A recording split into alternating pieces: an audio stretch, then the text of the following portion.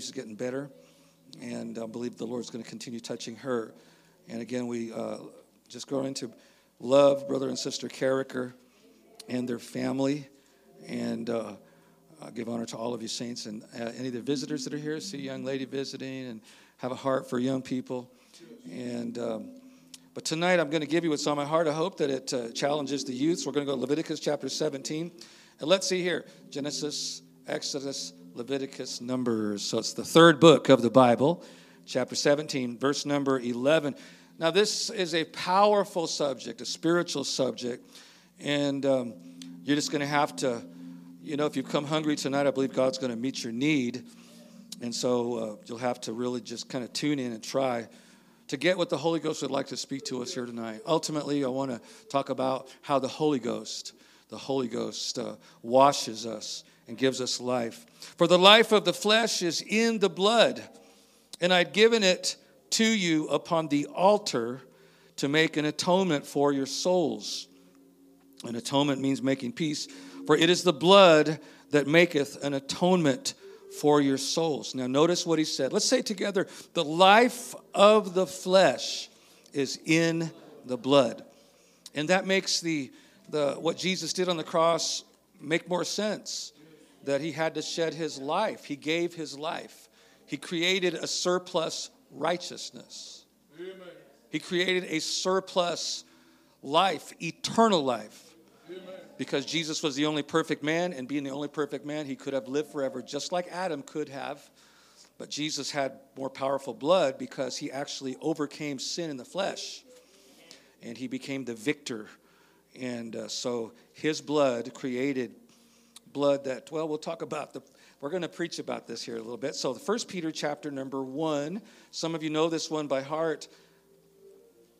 Verse number 18, for as much as you know that we were not redeemed or paid for with corruptible things, as silver and gold from your vain conversation received by tradition from your fathers, but with the precious blood of Christ. Everyone say precious blood. The precious blood of Christ, as of a lamb without blemish and without spot. And we could continue reading. In fact, I feel like mentioning that, who verily was foreordained before the foundation of the world, but was manifest in these last times for you who by whom do believe in God, that raised him up from the dead and gave him glory, that your hope and your faith might be in God. But this was a preordained thing. I want to preach tonight about this subject, the power of the blood. The power of the blood. I know this is a youth service, and I had some things on my mind that maybe, but this is just what I feel in the Holy Ghost. And I believe that God will make it beneficial to everyone that is here today. Let's pray. The Lord has His way. Lord Jesus, we ask you, God, to have your way tonight. We ask you, Lord, to speak to our hearts. God, I need your help. I pray, God, that you would, Lord, I pray that you would help us and anoint us. Open our hearts to hear what the Spirit would speak to us. In the name of Jesus, we pray. Lord, help us to see, Lord, the power of your blood. God, anoint this message. The Bible said the words that you spoke, that the words are spirit and they are life. And let your words enter into our hearts, strengthen our faith. And God, let the blood do its work in our life. God, to heal us, to give us peace, to save us, and give us eternal life. In Jesus' name we pray. You can be seated. To the modern person, the blood of Jesus is, it almost, let me get my stopwatch here. Gone right. I don't know what's going on here. Okay. Reset. There we go. Okay. It says I already preached 33 minutes. That's not true. But anyway, so to the modern person, the blood, when we think about blood, there's an alarm. There's a feeling of hey, we don't want to talk about blood. It's told me that many of the modern denominations don't mention blood. They don't sing songs about the blood of Jesus. But nevertheless, the blood of Jesus and blood being used to redeem is an integral part of the Bible.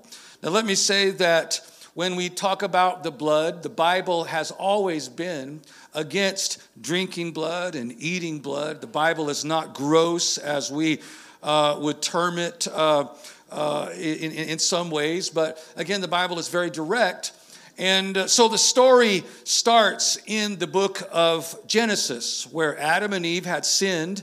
And the scripture says they tried to cover themselves. They felt guilt. They felt that they had done something wrong, and they tried to cover themselves. They knew that they were naked, and so they tried to cover themselves, the Bible said, with fig leaves.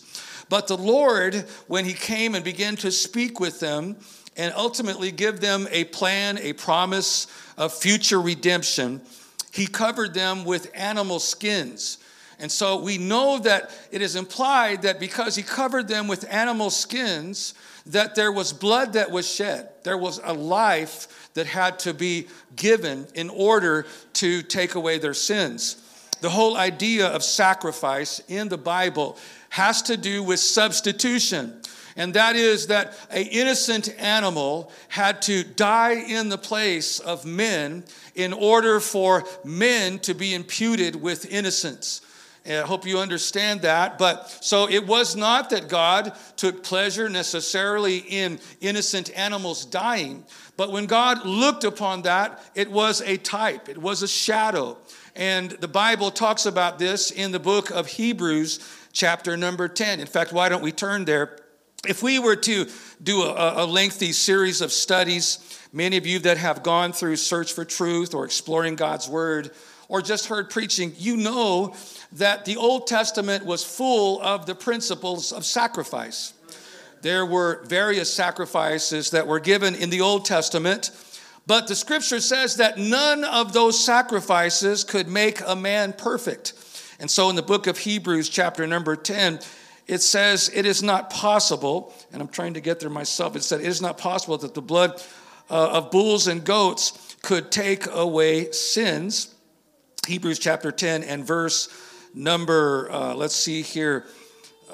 verse number 4, for it is not possible that the blood of bulls and goats could take away sin.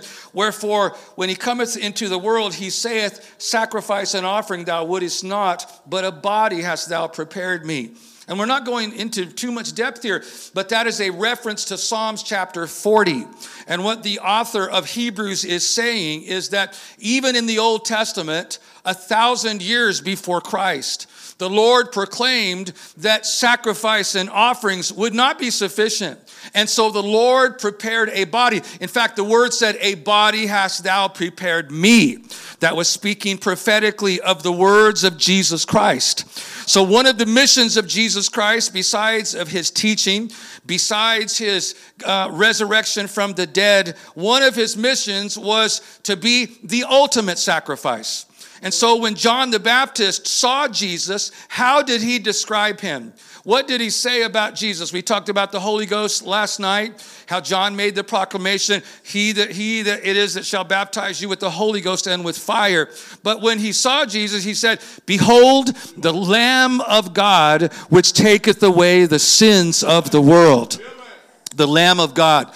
And so let's talk about the sacrificial lamb for a little bit. In the Old Testament, Adam and Eve, after they were covered with animal skins, they were allowed to have limited communion with God.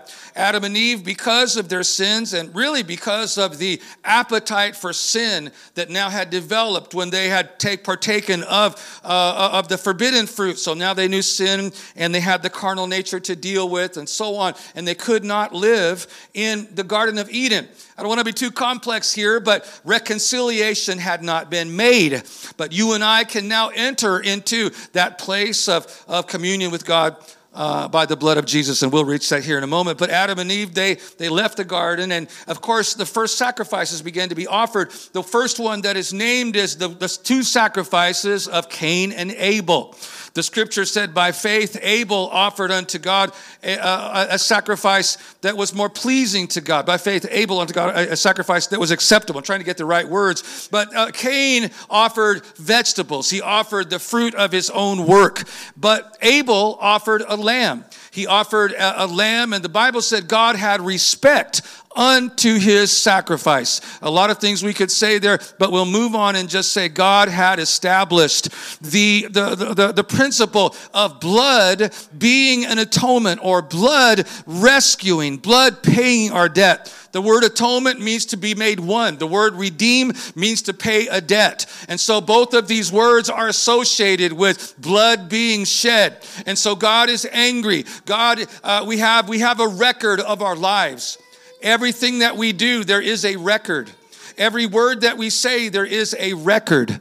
And in the Old Testament, God's wrath or God's not being pleased or God's holiness, we could say, would not allow him to have communion with unrighteousness. Because God's nature is so holy and God's nature is so pure, there had to be a reconciliation. There had to be something to bring man back to God. And so it started in the Old Testament, but remember, God was just using the blood of those Old Testament animals as a temporary way to make men's sins or to make peace with men. And so men would offer sacrifice and they would have communion with God. They could walk with God, they could talk with God, but ultimately the blood of those sacrifices symbolized the blood of our Lord Jesus Christ. Someone say, praise the Lord. So the Bible talks about sacrifices in the Old Testament. We mentioned some of those, but they were sacrificial lambs that were given. There was the great sacrifice, the Day of Atonement. And I will mention that because how many remembers the story of Israel coming out of Egypt? Many, of course, we all remember that story. I know maybe I'm being too basic here, but the Bible tells us that the Lord, when he was ready to bring the children of Israel out of Egypt, that he did it by the power of blood. The scripture says on that last sacrificial, on the day of the La Pascua, como decimos en español, the day of the Passover, that they were to take a lamb. All the children of Israel would take a lamb. And at night they would roast the lamb. And everyone in the house would eat as much of the lamb as possible. And they would take the blood of the lamb and they put that blood on the doorposts of their house. And they put it also on the lintel or the wood piece that is above the door. And the Lord said, on this night, I am going to pass over Egypt. And every firstborn is going to die. But he said, when I see the blood, I will pass over you. Let me jump ahead and say the blood is a protection. And let me say the blood still protects from demon powers. Oh, yes, it does. The blood is a protection from demon powers. There are such things as demons, but there is such a thing as the blood, and the blood is powerful. You don't cross the holy, precious blood of Jesus, the Son of God, God made manifest in the flesh. That's precious blood. That's powerful blood. That's holy blood. That's living blood. The power of the blood. And so, I've been kind of in this gear so far in this revival, but I feel like the Lord is ministering here, and hopefully this is going to help you. I believe it will. But anyway, so the death angel passed over, and everyone that was protected by the blood was safe, and then they were delivered out of Egypt by the power of the blood. The rest of Egypt was mourning. The rest of Egypt, they were mourning. They were crying. Estaban llorando. Hallelujah. They were crying. Amen. But Israel was delivered on that very night. As soon as they began to hear the sounds of the Egyptians crying, they began to gather up their wealth. They already had their wagons. The Bible said they had to eat the Passover with their shoes on. They had to be all dressed and ready to go. Let me tell you that it was the power of the blood that allowed them to leave the bondage, the house of bondage. Egypt is a type of the world. They were kept under slavery for many, many years. Many of them died under the hand of bondage, but it was the power of the blood that delivered them out of Egypt. Let me tell you that the blood of Jesus has the power to deliver us out of this world. We are under, the Bible said that the God of this world is the devil, but you and I are delivered when the message of the gospel comes to your life and you are baptized in Jesus' name and filled with the Holy Ghost. The blood is applied to your life and you can leave the bondage of sin. What you could not overcome, you can overcome because the blood of Jesus, it's not from your own power, it's the power that is in the living blood of Jesus. There's power. to deliver you from any kind of drug, cocaine, meth, fentanyl, whatever it is. There is power to deliver you from any kind of vice, whatever bad habit that you have going on in your life. There's power. There's power to deliver you from mental anguish. Let me say there's power in the blood. I hope I get to the scripture in the book of Hebrews chapter 9 where it talks about the blood is able to wash your conscience. There's power in the blood to keep that abuse down, to keep that abuse to where it doesn't bother you anymore. There's more power in the blood than power talking to a psychologist. And we're not against all of that, but there's more power in the blood than medication to try to calm your nerves. There might be a time for that, but there's more power. The blood of Jesus makes peace. The blood of Jesus heals. The blood of Jesus delivers. Oh, let's clap our hands to the Lord tonight. The precious blood of Jesus. It's not just any blood, it's precious blood. It's not just any man's blood, it's precious blood. I challenge you to think about the spiritual part of what I'm talking about. I'm not necessarily talking, but I am about the literal blood that spilled from the veins of Christ. But I'm really preaching about the power that was in that blood and the spiritual blood that still flows through the church today. Hallelujah. And so Jesus, when he was on his last night before he was crucified or before he was tried, and then the next day I believe he was crucified. But Jesus having the Last Supper, what did he say? He took bread and he took wine, and the Bible said he told his disciples, take and eat, for this is my body which is broken for you. And take and drink, this is the blood of the new covenant which is shed for you. We don't believe that, like some churches, there's the biggest church in the world that's based in Italy, let me just put it that way, believes that communion, the bread and the wine or the fruit of the vine, that they become literally the flesh and the literal blood of Jesus. They call it the doctrine of transubstantiation. We don't believe that, but we believe that there is a spiritual ingesting. Jesus said, the words that I speak unto you, he said they are spirit and they are life. He also said that I am the bread of life which came down from heaven. Your fathers did eat manna in the wilderness and are dead, but if anyone eat these words, he will live forever. The Bible said that man shall not live by bread alone, but by every word which proceedeth out of the mouth of God. Jesus said, if you drink my blood, but he didn't mean drinking literal blood, because another place Jesus said, if any man thirst, let him come unto me. He that believeth on me, as the scripture has said, out of his belly shall flow rivers of living water. I don't want to be too complex here, but when Jesus said, when he ate his communion, and we still do that, and when he served communion, there were several things he was establishing the memorial, but it's something also that we do continually. We know that we're not preaching about that today, but the blood of Jesus and the word of God is still being eaten spiritually, ingested, taken in, received by the church. We believe these words of eternal life. These words strengthen our spirit. These words are words that the Bible said never a man spake like this man. These words are the thoughts of God. The Bible said my thoughts are not your thoughts, nor my ways your ways. As far as the heaven is above the earth, so far are my thoughts above your thoughts, and my ways above your ways. When you hear the preaching of the word, God's thoughts are revealed to you. You begin to think things you've never thought before, and it goes beyond the mind. You believe in the heart, and the light of God's love and the light of God's power, the life begins to have more meaning. You understand why we are here. You understand where we are going. You understand the history and the reason behind the creation. Why? Because you have heard and you have eaten of the word of life. Hearing preaching. I'm kind of off on a sidetrack. I'm preaching about the power of the blood, but hearing preaching gives you strength. Your faith is strengthened. In a world that has so many lies. The devil's the father of lies. He questions the family. He's questioning the roles of the family. God established the family for a purpose. The family is the strongest unit. The family is the crib of society's strength. The devil starts out with these very subtle lies and so on. But he's full of lies and he's extremely smart. But remember, he cannot read your mind, and he's not omnipresent. So get that out of your mind. Say the devil, maybe. The devil is probably over somewhere across the other side of the world. If he's up, who knows where he's at. But he's probably not worried about you necessarily. Hallelujah.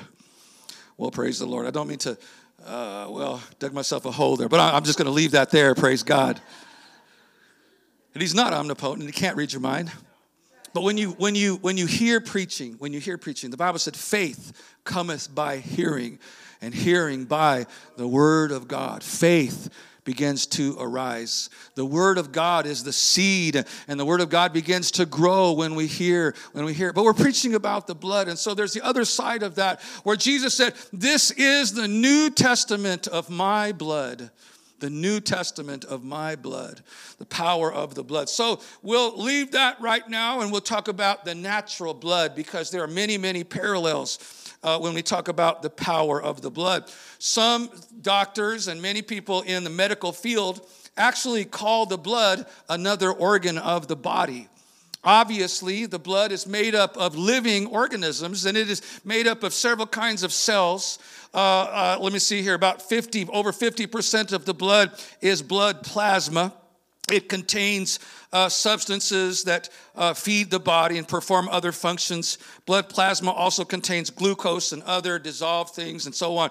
About 42% of the blood are made of red blood cells, and we can talk about that possibly later. And white blood cells, about 1%. Of course, there are platelets and so on, but it is a liquid. It's a living liquid. It's the only thing in your body that is actually circulating. You've got the heart that pumps it, but you've also got two methods of filtration, actually three. You've got your kidneys, you've got your liver, and you have your lungs. And so this is the system that brings oxygen. This is a system that takes out things that are unclean, and it cleanses the body. This is the system that takes nutrients from your stomach. And I don't want anybody to be bored here. This is not school, but I'm going to make some analogies here. This is the system that takes all of the nutrients and feeds the rest of your cells. This is the system that actually fights disease. It is highly capable. It can remember diseases for decades. In fact, it's adapted so much that it can actually remember diseases that your forefathers have experienced in many cases. The blood is so powerful that it is actually regenerating itself continually. Over 200 billion red blood cells are created every single day. One drop of blood has 5 million red blood cells in it, just one drop of blood. 2.4 million red blood cells are produced per minute. And so the blood is precious, and it renews itself. And so the blood, it does a lot of things. It has energy in the body. And the Bible talks about the precious, precious blood of Jesus. Someone say, praise the Lord. Different types of blood. Some blood is more common than others. Many of us know that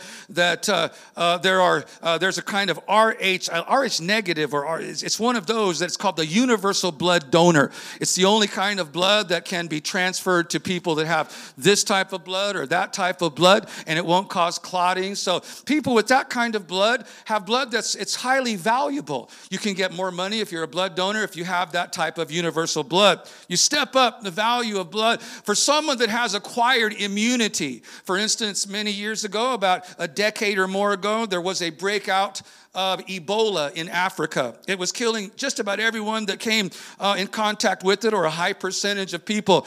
They found 2 people in America that had acquired immunity, and they took some of the serum, and I don't know the actual details of it, but they began to make vaccines or treatments through the immunity these 2 people had gained through blood that had overcome this very, very threatening disease. That was valuable blood. Perhaps some of you would remember the story of how that smallpox was defeated. They found that people that had been infected with cowpox would have the ability to overcome and not die from smallpox. And so cowpox was something that some people would get on a farm, and they found this young girl who had cowpox before. When everyone else was getting smallpox and dying or getting very, very sick, she wasn't affected at all. And so they began to study her, and they realized that she had something in her blood that was precious.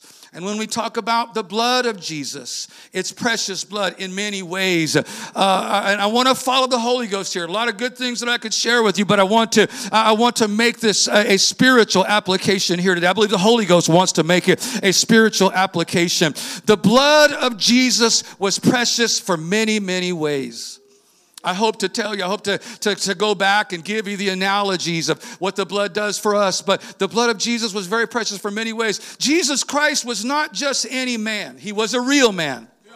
He's not a figment. Any of you that believe this stuff, that these very, very, I want to say, irresponsible writers and so-called historians would doubt that Jesus Christ lived. Let me tell you something. There were already people making historical references to Jesus Christ less than 30 to 100 years after his death. Tacitus mentioned the man called Christus. Pliny the Younger mentioned the sect that they followed, the man called Jesus. Jesus Christ won his own family, and within just less than 20 years of his own life, there were literally 30 to 40,000 people. By 30 years after, in Jerusalem that believed in Jesus, 30 years after Christ, there was over 100,000 Christians in the Jerusalem area. How would that have happened if he never lived? Jesus was a real man. But not only was he a real man, he was not like others in that he was born of a virgin. And the scripture said the Holy Ghost came on Mary. The power of the highest overshadowed her, and she conceived a son. But he was not just any man. He was God and he was man. Fully God. The Bible said, he said, a man that hath told you the truth. In the fullness of time, God set forth his son, made of a woman, made under the law. And, we could get off on that. We won't do that right now. Amen. But there's no pre-existing son of God. The son started at Bethlehem at the birth of Christ.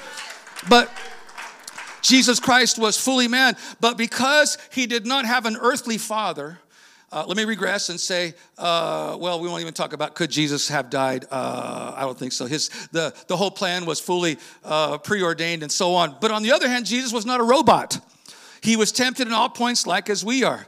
Kind of getting off the flow here, but let's go back and just say Jesus Christ had flesh and blood like you and I have. Jesus Christ, we know these things, right? He hungered and thirsted. Jesus slept. Jesus had to eat food. Jesus was a man. Jesus was tempted. Did I say that? In all points like as we are, yet without sin. And so he experienced life 30 years before he even began preaching. Jesus was in a family. He had a mother and a stepfather. He had brothers and sisters. He worked a job. He was a carpenter. Jesus was not only a historical figure, he was a man with flesh and blood. But inside of Jesus Christ, there was sinless blood. Jesus was conscious of his destiny from a very young age. At 12 years old, he went into the temple and he confounded the Jews with this understanding of the word. And yet for 18 years, he kept his mission. He kept his purpose, secret or whatever. But everyone knew that Jesus was different. Jesus never sinned. He never sinned. Adam and Eve could have done the same thing. Adam and Eve were born without sin, but they gave in to temptation. They did not have the same, you could call it an advantage, in that they weren't inhabited directly by the Spirit of God, but they were tempted. They were the only ones. The Bible says it very specifically in the book of 1 Corinthians chapter 15. There was a first Adam and there was a second Adam. The first Adam was earthly. The second Adam is the Lord from heaven. The Bible contrasts the two Adams as the two heads of the human race. And just like the first Adam sinned, and I feel the Holy Ghost right now. Just like the first Adam sinned, and the Bible said, wherefore as by one man sin entered into the world, so by the obedience of one shall many be made righteous. Some people say, it's not fair. How could I inherit Adam's sin? Why are we condemned? Well, we're not condemned necessarily by the inherited fallen nature. We are condemned by our own sins. But they're the same axiom, the same principle, the same law that the devil used against humanity now becomes used by Jesus Christ, by God himself. When God says, okay, so sin came upon the human race because of the fall of the first perfect man. And now we're going to have a second man, and he's going to come and he's going to be humble from the day he's born. Even though he's born the King of Kings and the Lord of Lords. The Bible said, who shall believe our report? Who hath unto whom is the arm of the Lord revealed? And I don't feel like quoting the whole thing. I quote the whole thing. But the Bible said that he was despised and rejected of men, a man of sorrows and acquainted with grief, and we hid as it were our face from him. Here he is. He's the undercover Savior. He's the undercover Redeemer. Jesus Christ is the Lamb of God. He's bearing something that all humanity needs. He's bearing eternal life. Jesus said, no man can take my life from me. He stood before Pilate, who had hundreds, if not thousands, of soldiers at his disposal. And Pilate said, don't you know that I can take that your life is in my hands? Jesus said, your life is not in my life is not in your hands. He said, my life is in the hands of him that sent me. But he said in another place, earlier, he said, no man can take my life from me. He said, I lay it down of myself. He could have lived forever. He could have kept living. He didn't have to give his life. And when he came to the place of the Garden of Gethsemane, when he prayed, he gave up something that all human beings, he fought. His greatest battle, when he fought the human will, when he fought that desire, that innate human desire, not only to survive, but also his holiness didn't want to taste death. But anyway, let's go back. Jesus Christ he was fully man, but he was fully God. Now, not only was he a man, but he was a special man. He was born. What does the scripture say? It says, unto us a son is given. Unto us a son is born. Unto us a son is given. And the government shall rest upon his shoulder. This is Isaiah 9:6. And his name shall be called Wonderful, Counselor, the Mighty God, the Everlasting Father. And of the increase of his government there shall be no end. And I think I'm skipping some things there. But so many scriptures talked about the king that would be born. The king that would come and restore the nation to Israel. How that he would rule the nations and break, he would stop all wars. This is Jesus Christ. This is who he was. He is the coming king. He's going to come back again, and he's going to destroy the Antichrist and all the nations that rise up against the children of Israel and the children of God. Whoever's there, Jesus Christ is going to rule the world. Jesus Christ is going to have a kingdom, an earthly kingdom for 1,000 years. Jesus Christ is Lord, and he will be Lord forever and ever and ever. That's who he was. And so the blood of Jesus was royal blood. Look, I'm preaching the Bible. If you don't like the Bible, well, I don't know what to tell you. If you're saying, well, Brother Wilson, you're just trying. No, I'm just preaching the Bible. And your faith is based on the Bible. You're not saved just because you go to church, and you're not saved just because you say you're a Pentecostal. You got to have faith, and there's nothing more important than the blood of Jesus Christ. So you need to hear this. I'm going to serve it whether you like it or not. Praise God, because you need this. Amen. I'm not trying to be mean. I'm just telling you. Just saying, but anyway. The blood of Jesus. And so the blood of Jesus was royal blood. It's blood that could live forever. And when Jesus Christ shed his blood on the cross, he made it past Gethsemane when he said, not my will, but thy will be done. And blood began to be shed there.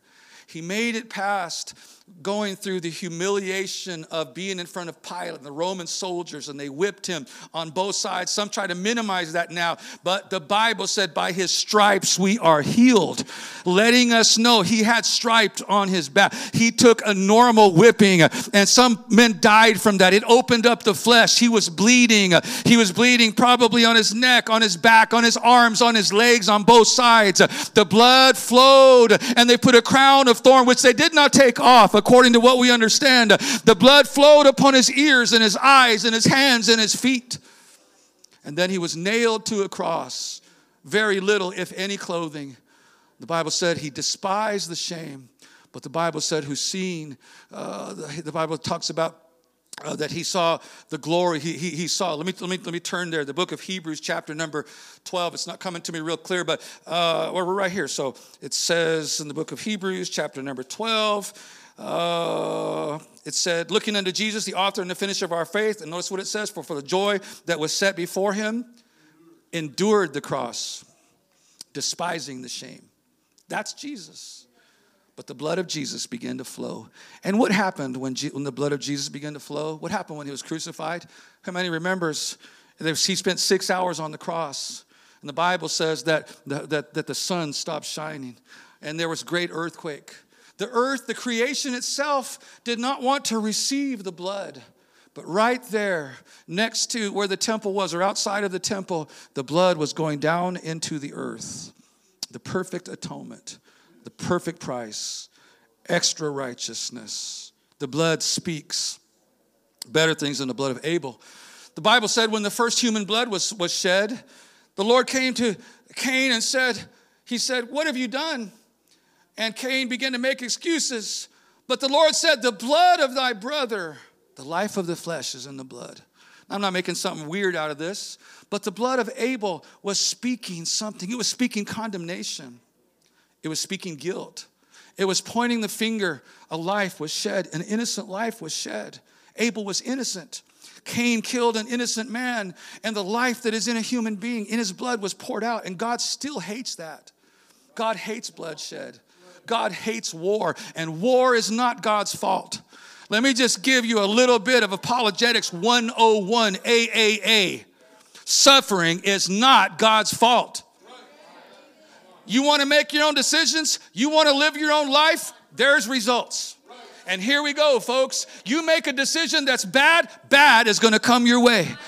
You want to make your decisions? Well, you can shoot your own self. You decide to sin. You decide to have pride. There's going to be suffering. And when men are involved and there's great pride and there's great power and nations, they ought to be able to work it out. This war that's going on in Ukraine, you hate to even waste the time. It shouldn't be happening. There's no reason but pride and vanity. And also there's a spiritual plan that's going on. There's a spiritual struggle, but that's not God's fault.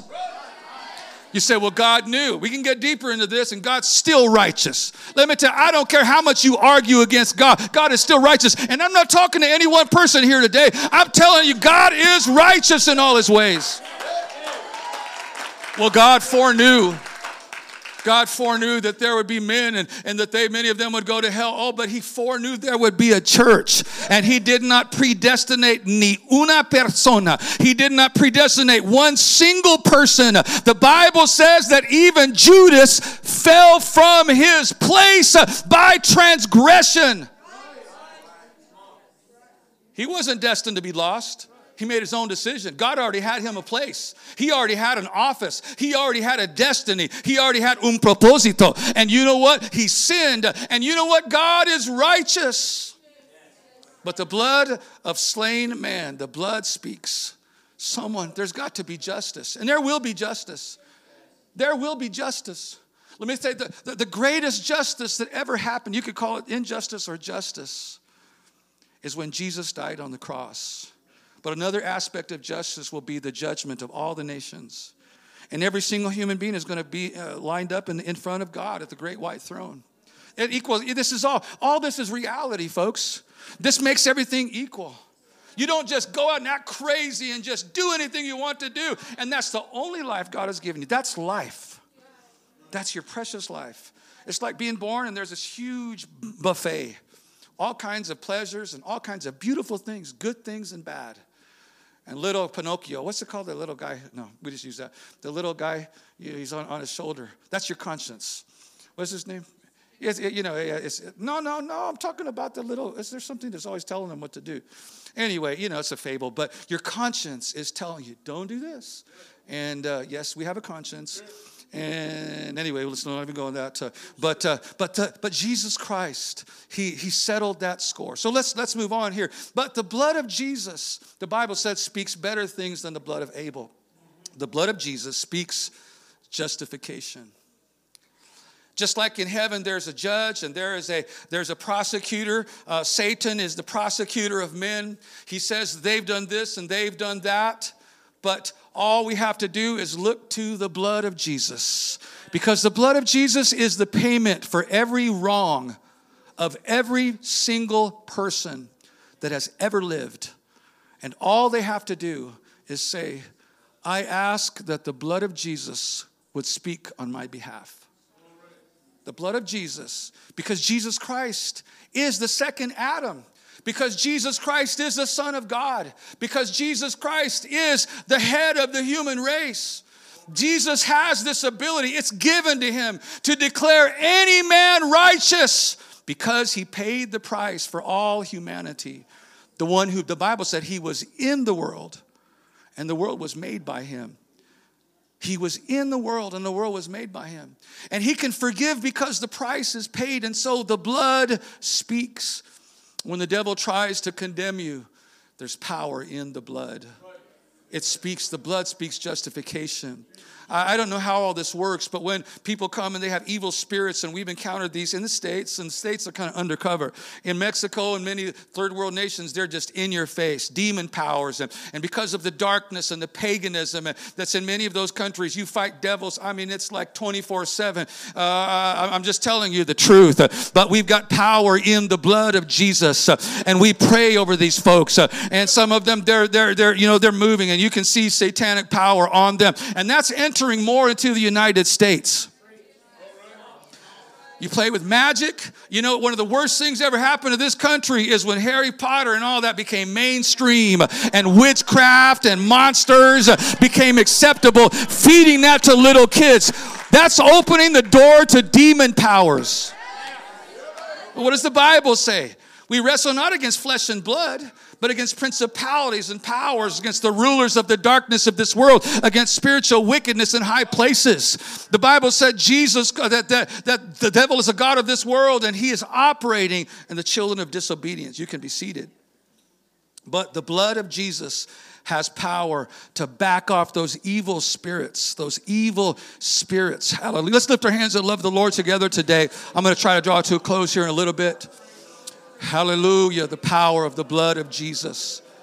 The power of the blood of Jesus. There's power in the blood of Jesus.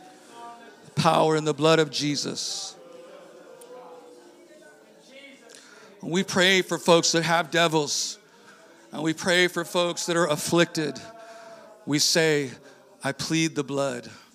I plead the blood of Jesus. The blood protects. There's no protection like the blood of Jesus. For a nuclear weapon, they have various things they say can protect us from the blast. And I believe like 6 feet of concrete or 1 foot of steel if you're under it.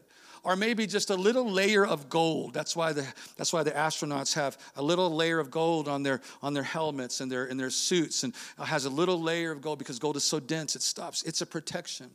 And in the book of, and in the Bible, the tabernacle had several coverings, and they all represent various things. The 2 of them had measurements, and it was all it had typology. But there was one covering the Bible said was ram skins dyed red. And the Bible doesn't give it. There was no limit. There was no dimensional, description. And so we are protected. We are covered by the blood. Again, we're back to that same thing. We're covered by the blood. Hallelujah.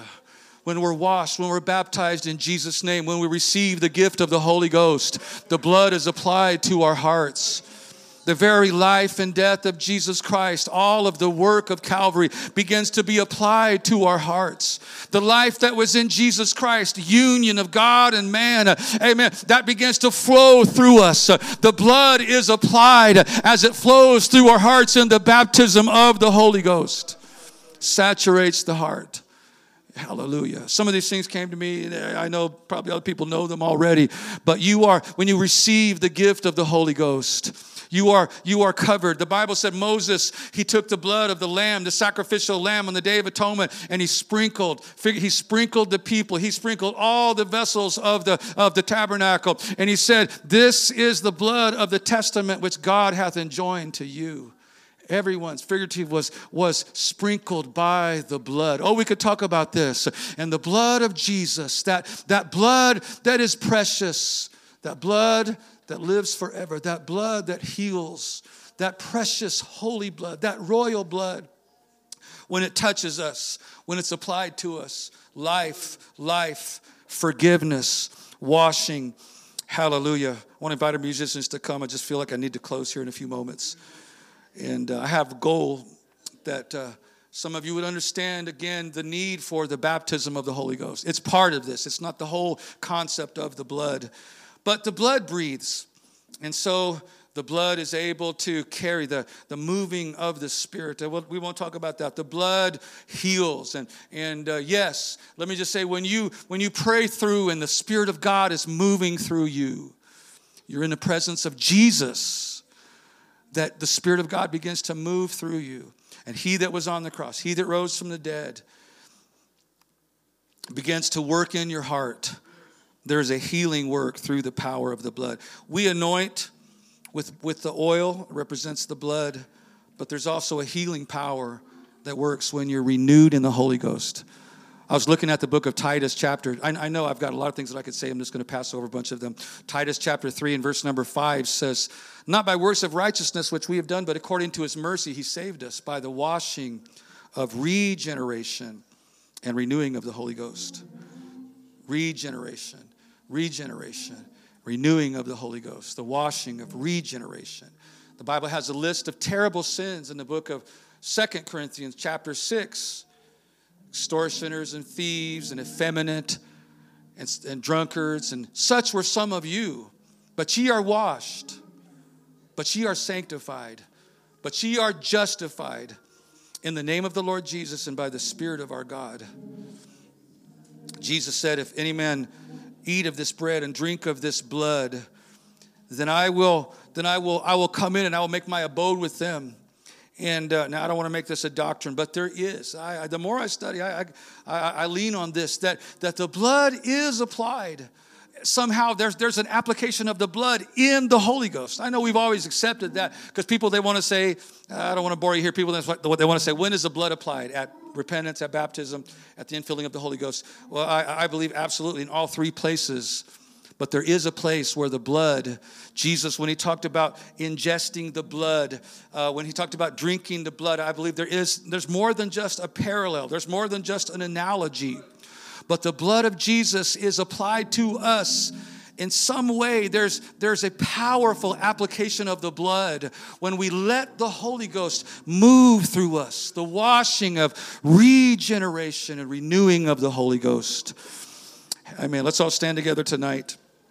Hallelujah, hallelujah, hallelujah.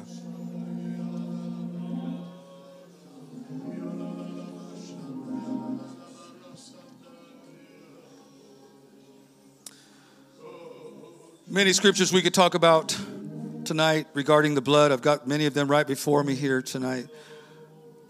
The blood, the Bible talks about the book of Hebrews, chapter number 10. It says,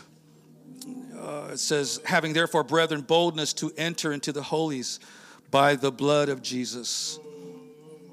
By a new and living way, we have access to the throne of God by the precious blood of Jesus.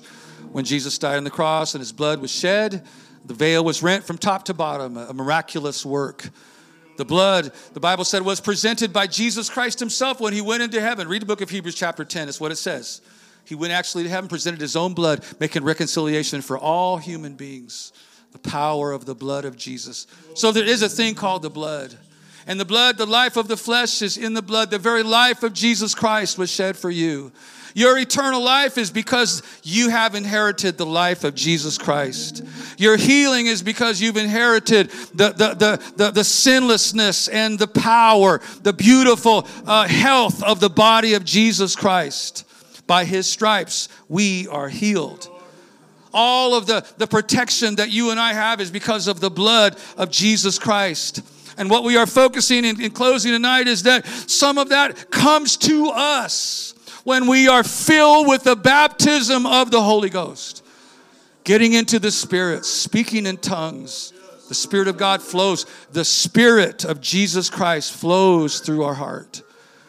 Maybe you can explain to me what Jesus meant when he said, when he talked about drinking of my blood, when he talked about being filled with the Holy Ghost. Those that aren't filled with the Holy Ghost, you might be suffering things in your life. You might be suffering condemnation. You might be suffering some things that you don't need to suffer because the power of the blood is not operating in your life like God would like it to work in your life. Getting in the Spirit and speaking in tongues, it is a spiritual thing. But it's not beyond us. We were born of the Spirit. We're not a church that doesn't need the moving of the Spirit. We're not a church that can exist without the real power and presence of God. It's not too much to expect the people of God to be renewed in the Holy Ghost. Galatians chapter 3 said, are you so foolish, having begun in the Spirit, are you now made perfect by the flesh? The power of the blood of Jesus Christ. And when you come into the presence of God, that's what you're doing when you're being renewed in the Holy Ghost. You're coming into the presence of Jesus Christ. And His blood, one of the works of the Spirit, is that the blood is applied to your heart. And the blood can heal your spirit. And the blood can wash away. In fact, we said we're going to read this scripture, the book of Hebrews chapter number 9. And it said, how much more shall the blood of Christ, who through the eternal Spirit offered Himself without spot to God, purge your hearts, the blood of Christ, purge your conscience from dead works to serve the living God. The blood erases condemnation. And the blood really should erase. Now, not completely. You can recall things if you focus on them. But the blood should put a big barrier between you and the abuse and the problems and the terrible things that you've seen and experienced. That's what the Bible says. Listen, folks, we have people that are preaching the gospel that were involved in lesbianism and homosexuality. We have people that are preaching the gospel that have been drug addicts, murderers. We have people from all kinds of lives. God has healed their hearts. And one of the greatest things that has healed their hearts is the washing of the blood of Jesus Christ. It washes away their sins. The Bible said unto Him that loved us and washed us from our sins in His own blood. The book of Revelation chapter number 7 said, these are those that have made themselves white and have washed their robes white in the blood of the Lamb. The blood of Jesus can wash away all of that condemnation. The blood of Jesus can give you healing in your spirit and in your mind. The blood of Jesus can take away a lot of those fears. There's power in the blood of Jesus. Healing power. Just one drop of blood. I know I'm taking a little bit. You've been on your feet for about 5 minutes. Let's see here. But I'm going to close. There's some songs that I think relate very well. Maybe a little more than that, but not much. It said, just one drop of blood from the spotless Lamb. One drop of blood from the great I Am. Sins of old and those to come washed by Calvary's crucified Son. It didn't take a river, a stream, or flood. Just one drop of blood. The average male has 35 trillion red blood cells. It doesn't take much of the blood of Jesus to wash away, to redeem, to pay, to call you His own. He's bought you. You belong to Jesus Christ. It doesn't matter what happens in this world. You belong to Jesus Christ. His Spirit is inside of you, and His Spirit can minister. His Spirit can heal. He will claim you on the day of death. You belong to Him, and nobody can take you away from the Lord. He has washed away your sins. He said, I'm not going to even remember them.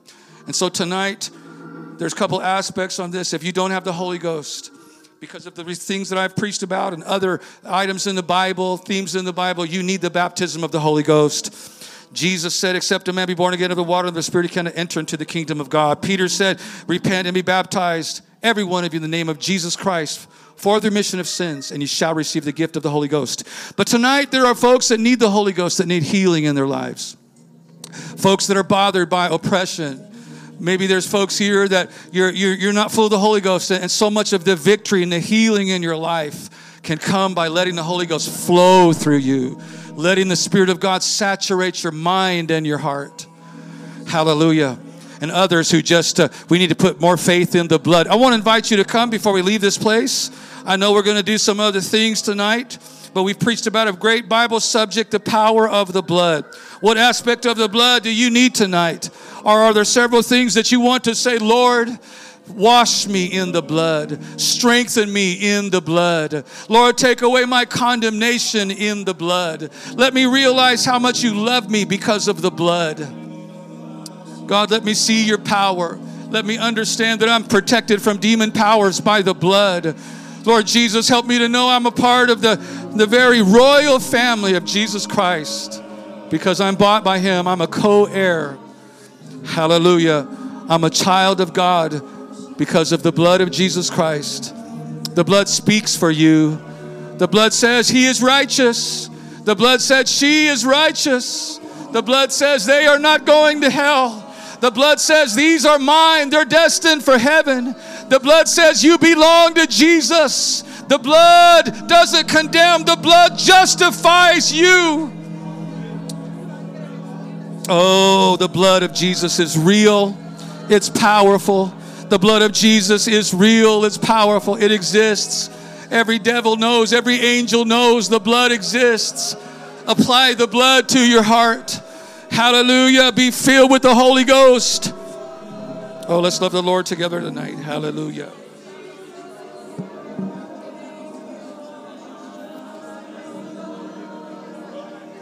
To the lowest valley, oh, this the blood that gives me strength from day to day. It will never lose its power, for it reaches. Oh, come on, look around you. There's people that need the Holy Ghost. Come on, help them pray right now in the name of Jesus. Oh, yes, God. Hallelujah. Jesus' name, Jesus' name. Oh, right now, God. Hallelujah, hallelujah. Come on, help your friend pray. God, forgive me of all my sins. God, I'm sorry for my sins. Come on, pour your heart out right now. Oh, I need you, Jesus. Oh, yes, God. Come on, let's pray right now. Come on, church. This is the power of God. Hallelujah. The preaching of the cross is to them that perish foolishness. Oh, but unto us that are saved, it is the power of God. Oh, come on, it's our power. The blood is our power. The Holy Ghost is our power. Hallelujah. Oh, yes, God. It's by the washing of regeneration, the renewing of the Holy Ghost. Oh, yes, God. Come on, there's delivering power in the blood. Hallelujah. Gives me strength. Oh, yes, God. Come on, lift your voice up right now. It will in the name of Jesus. In the name of Jesus. Yes, God. It's power.